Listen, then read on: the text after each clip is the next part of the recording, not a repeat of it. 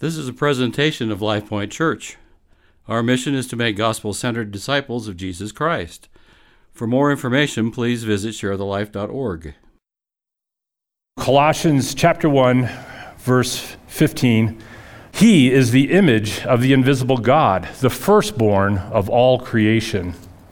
For by him all things were created, in heaven and on earth, visible and invisible, whether thrones or dominions or rulers or authorities, all things were created through him and for him.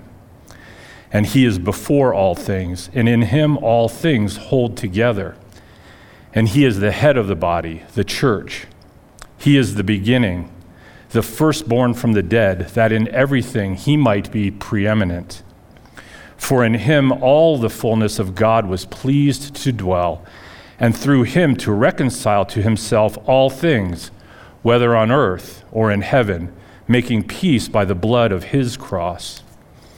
And you, who were once alienated and hostile in mind, doing evil deeds, he has now reconciled in his body of flesh by his death, in order to present you holy and blameless and above reproach before him, if indeed you continue in the faith, stable and steadfast, not shifting from the hope of the gospel that you heard, which has been proclaimed in all creation under heaven, and of which I, Paul, became a minister. It is one of the most profound and sublime hymns of praise about Christ in the whole Bible. It is a profound exaltation of who Christ is and what he has done. It's a statement of faith, but it is more than that. It is much more than just theology. It is an act of worship and praise to God. And if we miss this sense of worship and adoration in the reading of this text, then we miss the whole point. And so to that end, I would like, before we begin our study this morning, to bow in prayer and ask God to move in our hearts in worship and adoration. Let us pray. Holy Spirit, will you open our hearts this morning and turn them toward you and toward your Son, Jesus Christ. Grab our attention right now. Help us to put aside all the other things that press in upon us and help us to focus on Jesus. Move in us and among us so that our hearts and emotions respond to what you are telling us. Remove the hard calluses of our hearts so that we can absorb the truth of your glorious grace to us. Change us this morning. Draw us closer to you. Melt our stubbornness into submission and devotion. Take your inspired word and by your Spirit, speak into our hearts and minds this morning. Revive us and make us fully devoted disciples of our Savior, Jesus Christ. Thank you for hearing our prayers and for coming upon us in this hour. We pray in Jesus' name, amen.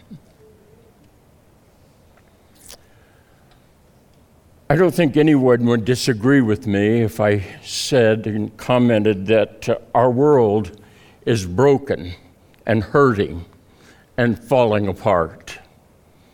Many things need to be fixed and repaired and changed. Just this last week, we passed the terrible milestone. 1 million people have died of COVID since March of 2020. That is almost as many as have died in all of the wars of our country since 1775. The Revolutionary War, the War of 1812, the Spanish-American War, World Wars I and II, and Korea, and Afghanistan. 1 million deaths. In addition to that, we are debating about abortion rights and the right to life. We're talking about the war in Ukraine and how it affects the whole world economy. And inflation threatens our economic future. Our world is hurting. And we need to know how to react and to live through this time of turmoil and chaos. That's why we're in this series, a series about our perspective and how we view the world. Somehow we want to be able to have a framework that provides an explanation of what is going on and the fallen, broken nature of our world and of our own human condition. It is part of our worldview that explains the reality of what we live every day. Very briefly, the story so far, as we see it explained in the Word of God. The first point is God is the creator. That means He is the designer of the whole universe and everything that exists, both visible and invisible. And we have emphasized that God is holy. He is a person. He's not some force of nature, and He is good. And God's design has been revealed and given to us through His Word. God's design is good, and it's beautiful, and it's just. Therefore, we as human beings will flourish best when we embrace His design. In the second week, we saw that human beings are created in the image of God. We're the highest of all of His creatures on earth. And this means that we share some of the characteristics of God. We're made in His likeness, but we are never completely like Him. God has given us a unique position among the creatures, and He's made us higher than all of the others because we have a spirit within us that is capable of thinking and speaking and relating with others and with God. Therefore, we have a unique value in God's creation because God loves us and wants to share His life with us.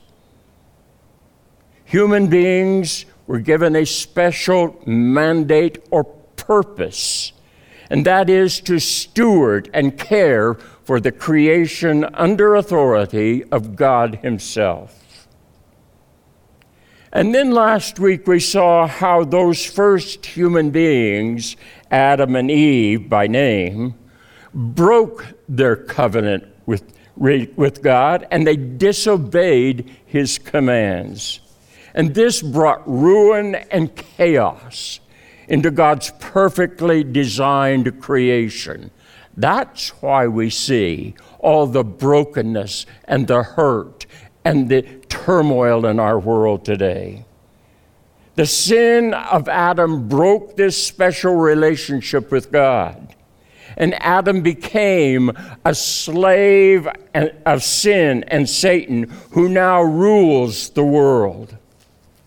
And while God still valued Adam as his special creation, made in his image, Adam became a prodigal son who wandered in a foreign land away from God.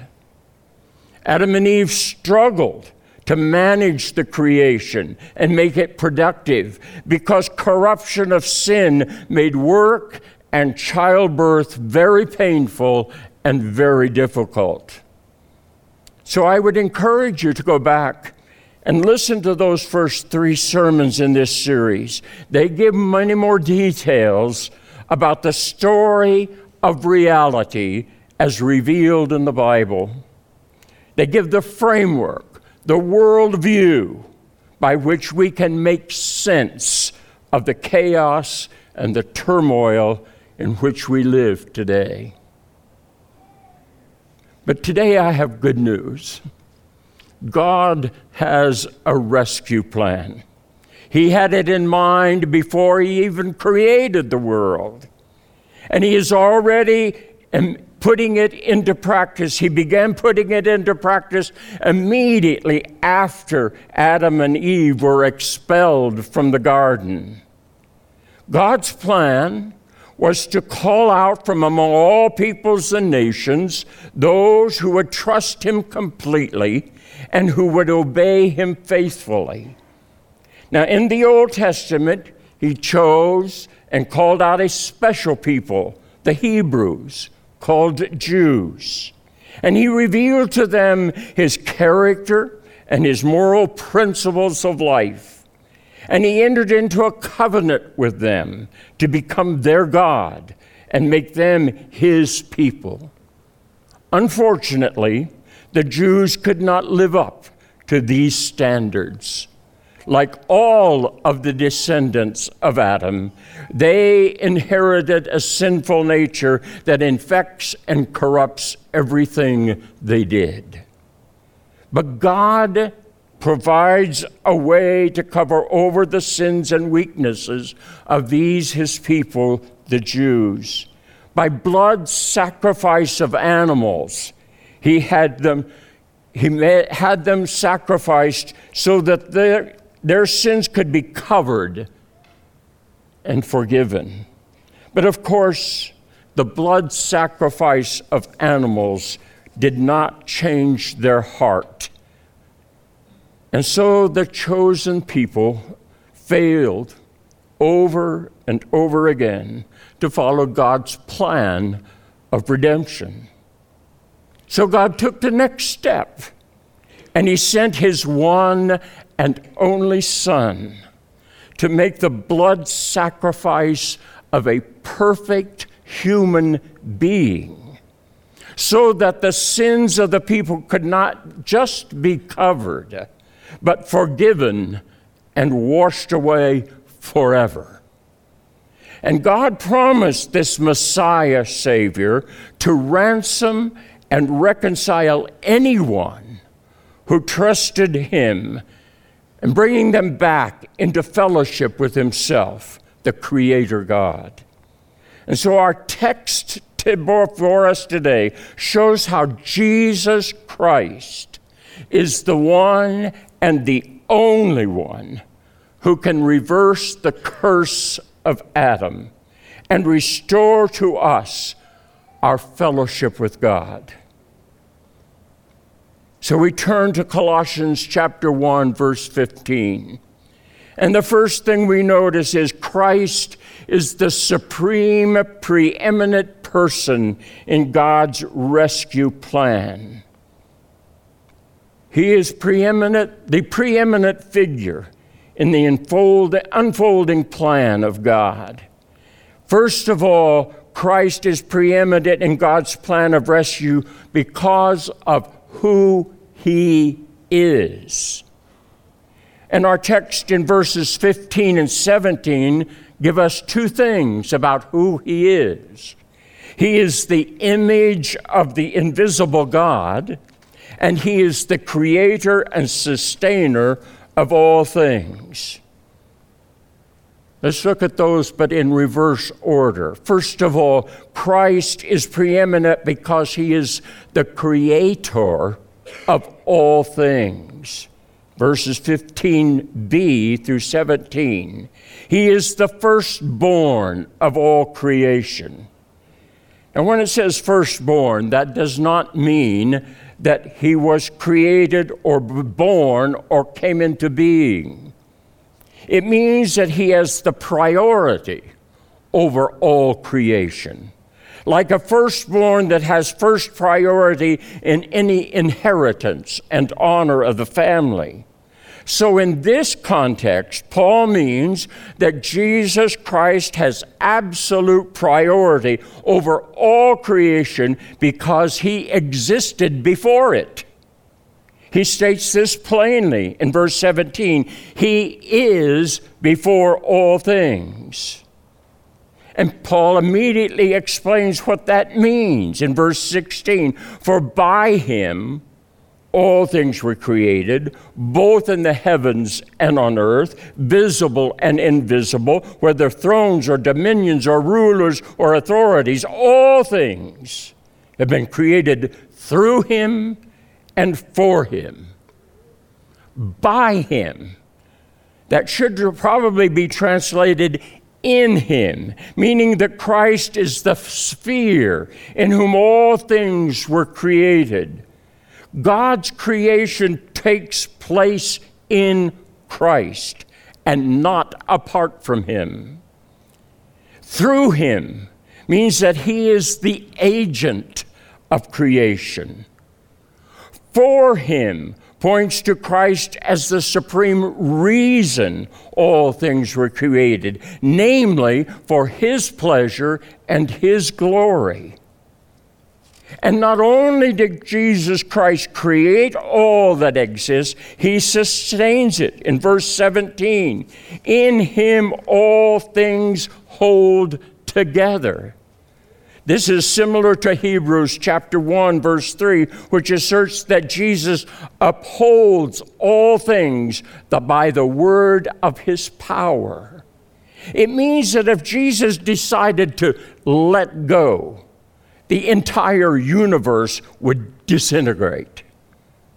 Douglas Moo, and the theologian, explains what holds the universe together is not an idea, not a force of nature, not some virtue, but a person, the resurrected Christ. And without him, electrons would not continue to circle the nuclei. Gravity would cease to work. The planets would not stay in their orbits. He is the one that created, and he holds it all together. This gives us this conclusion. Christ is preeminent. He's pivotal in God's rescue plan of all creation because he is the one who designed it. He brought it into existence out of nothing, and he sustains everything in the universe, both visible and invisible. But there's more. Christ is preeminent because he is the image of the invisible God. Paul means that Jesus Christ makes the unseen God visible. The Greek word is icon, and it's used to talk about the image of Caesar on the Roman coins. The average person couldn't see Caesar, but by looking at a coin, they could see what he looked like. God is spirit and invisible to human eyes, but Christ has perfectly revealed him, not just in an image on a coin, but as an exact imprint of the original. Now, Adam was created and formed into the likeness of God. And God made him into a copy of God in some ways, but not in all ways. But Christ is different than that. He was not made to be a copy of God. He is the brilliant expression of God in visible form. He is the exact duplicate of the original. Adam was only a created copy of the original. That's why Hebrews 1:3 says, and he is the radiance of his glory and the exact representation of his nature, and upholds all things by the word of his power. You know, we've been using a puzzle to sort of make a metaphor of this worldview, this picture of reality.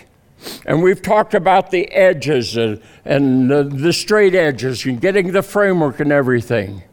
But when we say that Jesus Christ is the image of the invisible God, we're saying that he's the picture on the cover.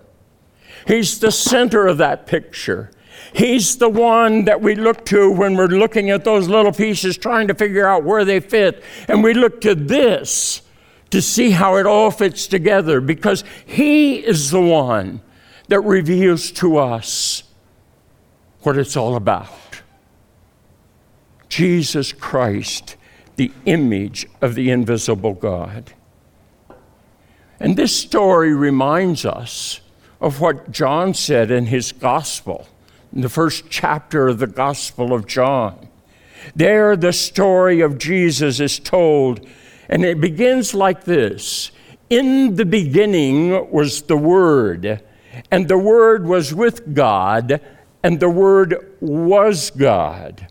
All things came into being through him, and apart from him, nothing came into being that has come into being. He's saying the same thing we've just read in Colossians. But don't miss the connection between this in John and the first chapter of Genesis where we began. The one called the Word is the same one who starts the story in the beginning in Genesis. Remember how that story begins? In the beginning, God created the heavens and earth. Jesus, you see, is the creator God of Genesis. And he is the main player. He is the main character that the story is all about. He is the person who owns everything, since he made everything. He is the king, and the kingdom belongs to him. And then further down in John chapter 1, it says, and the Word became flesh and dwelt among us. And we beheld his glory, glory as of the only begotten of the Father, full of grace and truth. And that's the same thing as saying he is the image of the invisible God. So don't miss this implication of the fact that Christ is the image of the invisible God. It means that Jesus was born and became a human being. Though conceived by a miracle, Jesus still entered the world through labor and blood and pain, like all children. He grew as we all do, through joy and sadness, compassion and anger, rest and weariness, delight and suffering, friendship and betrayal. But Jesus is truly a human being. But he is also God, who began the story, the God who made everything. He is the same God who came down, who became flesh, who entered history as a baby born in Bethlehem. Jesus is a man, but he's also God. He is not a God, he is the God. He is the man who God became. He is the one person who is completely human, yet fully divine. And now we begin to understand the significance of this statement in our text. He is the image of the invisible God. Jesus Christ, this God who created and sustains all creation, became a human being and dwelt among us. And as the God-man, he is the image of God that makes the invisible Creator known to us in our created world, revealing to us his glory and grace. That's who he is. And because of that, he is preeminent in God's plan of redemption. But there's more. Beginning in verse 18, Paul explains that Christ is preeminent in the rescue plan of God because of what he has done. Colossians 1:18, verse 18 through 23 contains several very dense, deeply profound statements. So let's just take them one by one in order to understand what Paul is claiming about the work of Christ. First of all, I want you to notice, in him all the fullness of God was pleased to dwell. That's verse 20. And that truth is repeated in chapter 2, verse 9. For in him all the fullness of deity dwells in bodily form. That's why Jesus is the exact imprint of the invisible God. In his human body, all the fullness of God dwells. That term implies that the totality of the divine powers and attributes are in Christ. We could talk a lot more about that. But it also implies that this human being, God in the flesh, lived a perfect life. Because he was the perfect God-man, Jesus lived the life we should live, but do not. We rebel, he submitted. We sin, he obeyed. We live for self, he lived for the Father. We falter, he succeeded. He had no hint of sin, no darkness, no shadow. As one put it, he remained free, uncontaminated, and uncompromised. Jesus never failed, obeying even to the death. This no one has ever done. There was no one like him. And so we see the second point. This perfect God-man who lived a perfect life makes peace with God for repenting sinners by the shedding of his innocent blood on the cross. Verse 20. We need to remember something here. We need to remember that the Creator God is angry. He is the one who was offended by the sin of Adam in the garden.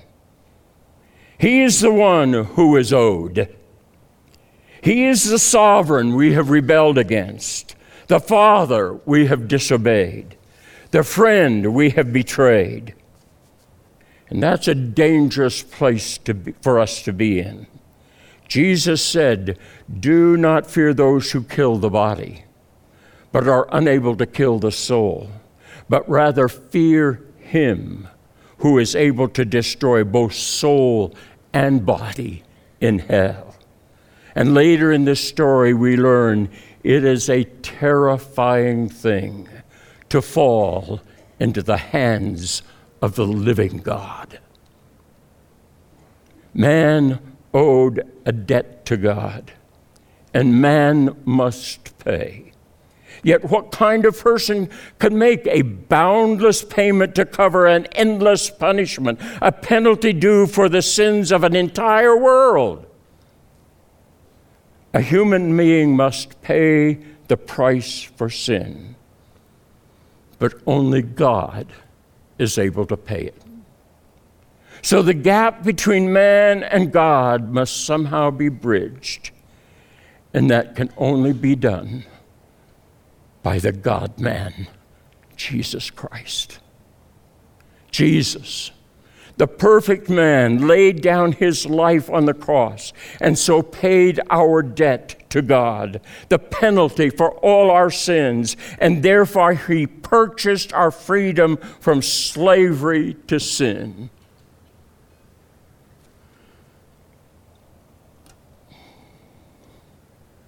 You need a moment to just think about that. That is so stunning, so inconceivable. But there's more. Jesus, the perfect God-man, took our sins and he gave us his righteousness. On the cross, Jesus made a trade. He took his perfect life and he traded it for our rotten lives. He gets our badness and the judgment and the punishment that go with it, and we get his goodness. We take his place and he takes our place. And I know that seems hard to imagine, but let me give a story that may help us to understand. A pastor was speaking to a Muslim woman about the differences between God and Jesus and God and Muhammad. The pastor said both were holy and both demanded that we be holy too. And there will be justice to pay because we are not holy. But on this issue of justice, he said, we come to an important distinction. He asked the Muslim woman to imagine that the plane they were riding on was hijacked, and the terrorists were trying to drag her out onto the tarmac to kill her in front of the cameras for all the world to see. He then asked her to imagine that he put his own body between hers and the attackers, and he said, "Don't take her, take me instead." She said, "I can't imagine anyone doing that for me." Yet this, he said, is what God has done in Jesus. To satisfy justice, Jesus came down. Not Allah, but Yahweh. Not Muhammad, but Jesus. The trade took place on an outcropping of rock outside the walls of ancient Jerusalem. It was called Golgotha, the place of the skull. We know it as Calvary, the place of the cross. And Jesus reconciled us to God, and he made peace with God. And someday he will reconcile the whole creation to God by exchanging his perfect life for our rotten, sinful life.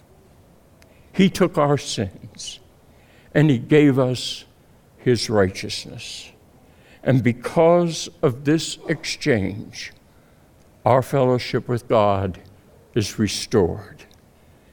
We are reconciled to God. The result of this reconciliation brings us to the third point. Those who trust Christ and his death on the cross as their substitute are transferred from the kingdom of sin and death and placed in the kingdom of light and life. Verses 22 and 23. You who once were alienated and hostile in mind, doing evil deeds, by faith have been reconciled, and you now are holy and blameless and above reproach before him. This means that you once were in Adam, condemned to eternal death, but now you are in Christ, justified with eternal life. And because of this, we reach a glorious conclusion. Because of his work of reconciliation, Jesus Christ, the perfect God-man, is the head of the body, the church. He is the beginning, the firstborn from the dead, that in everything he might be preeminent. Verse 18. Because Jesus died for our sins and paid the ransom to rescue our souls from slavery to sin and death, God raised him from the dead.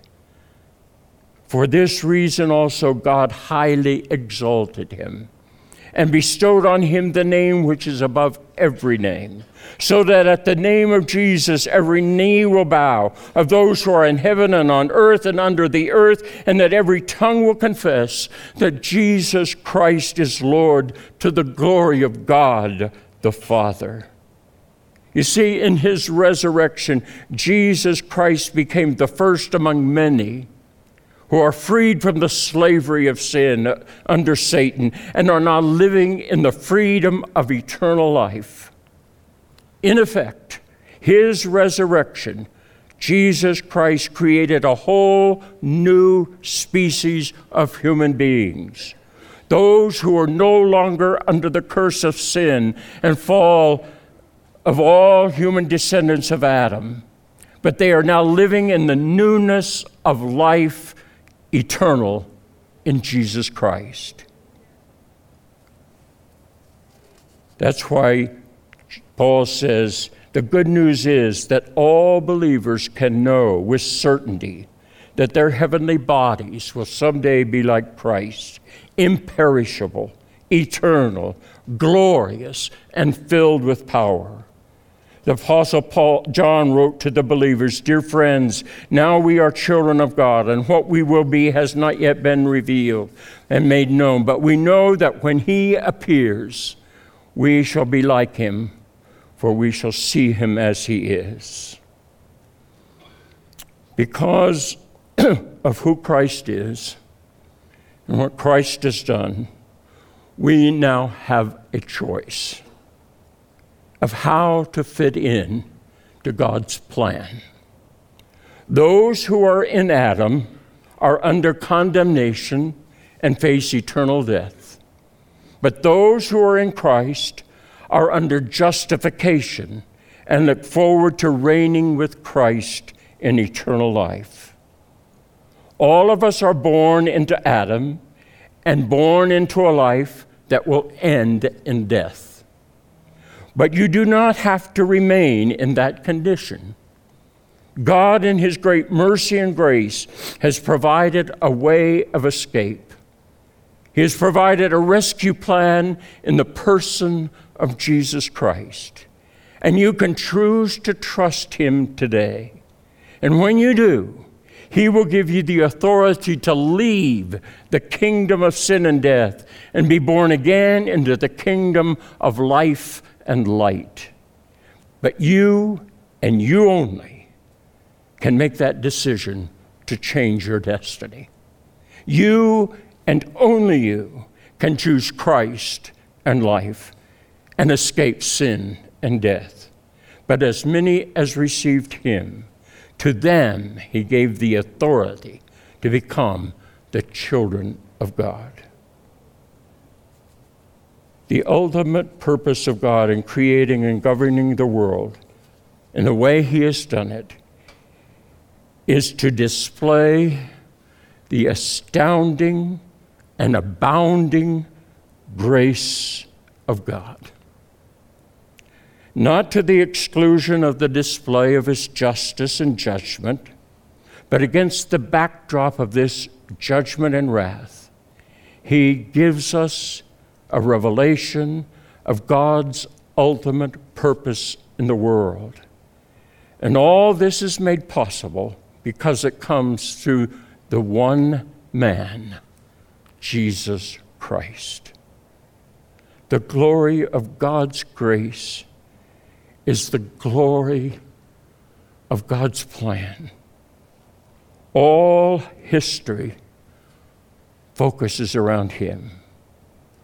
All the glory of God culminates in him. I'm going to ask the worship team to come up as we prepare to end this service in worship.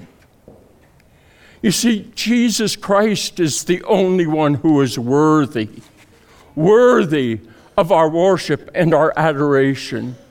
He is the only one who is God perfect, but who has reconciled us to himself.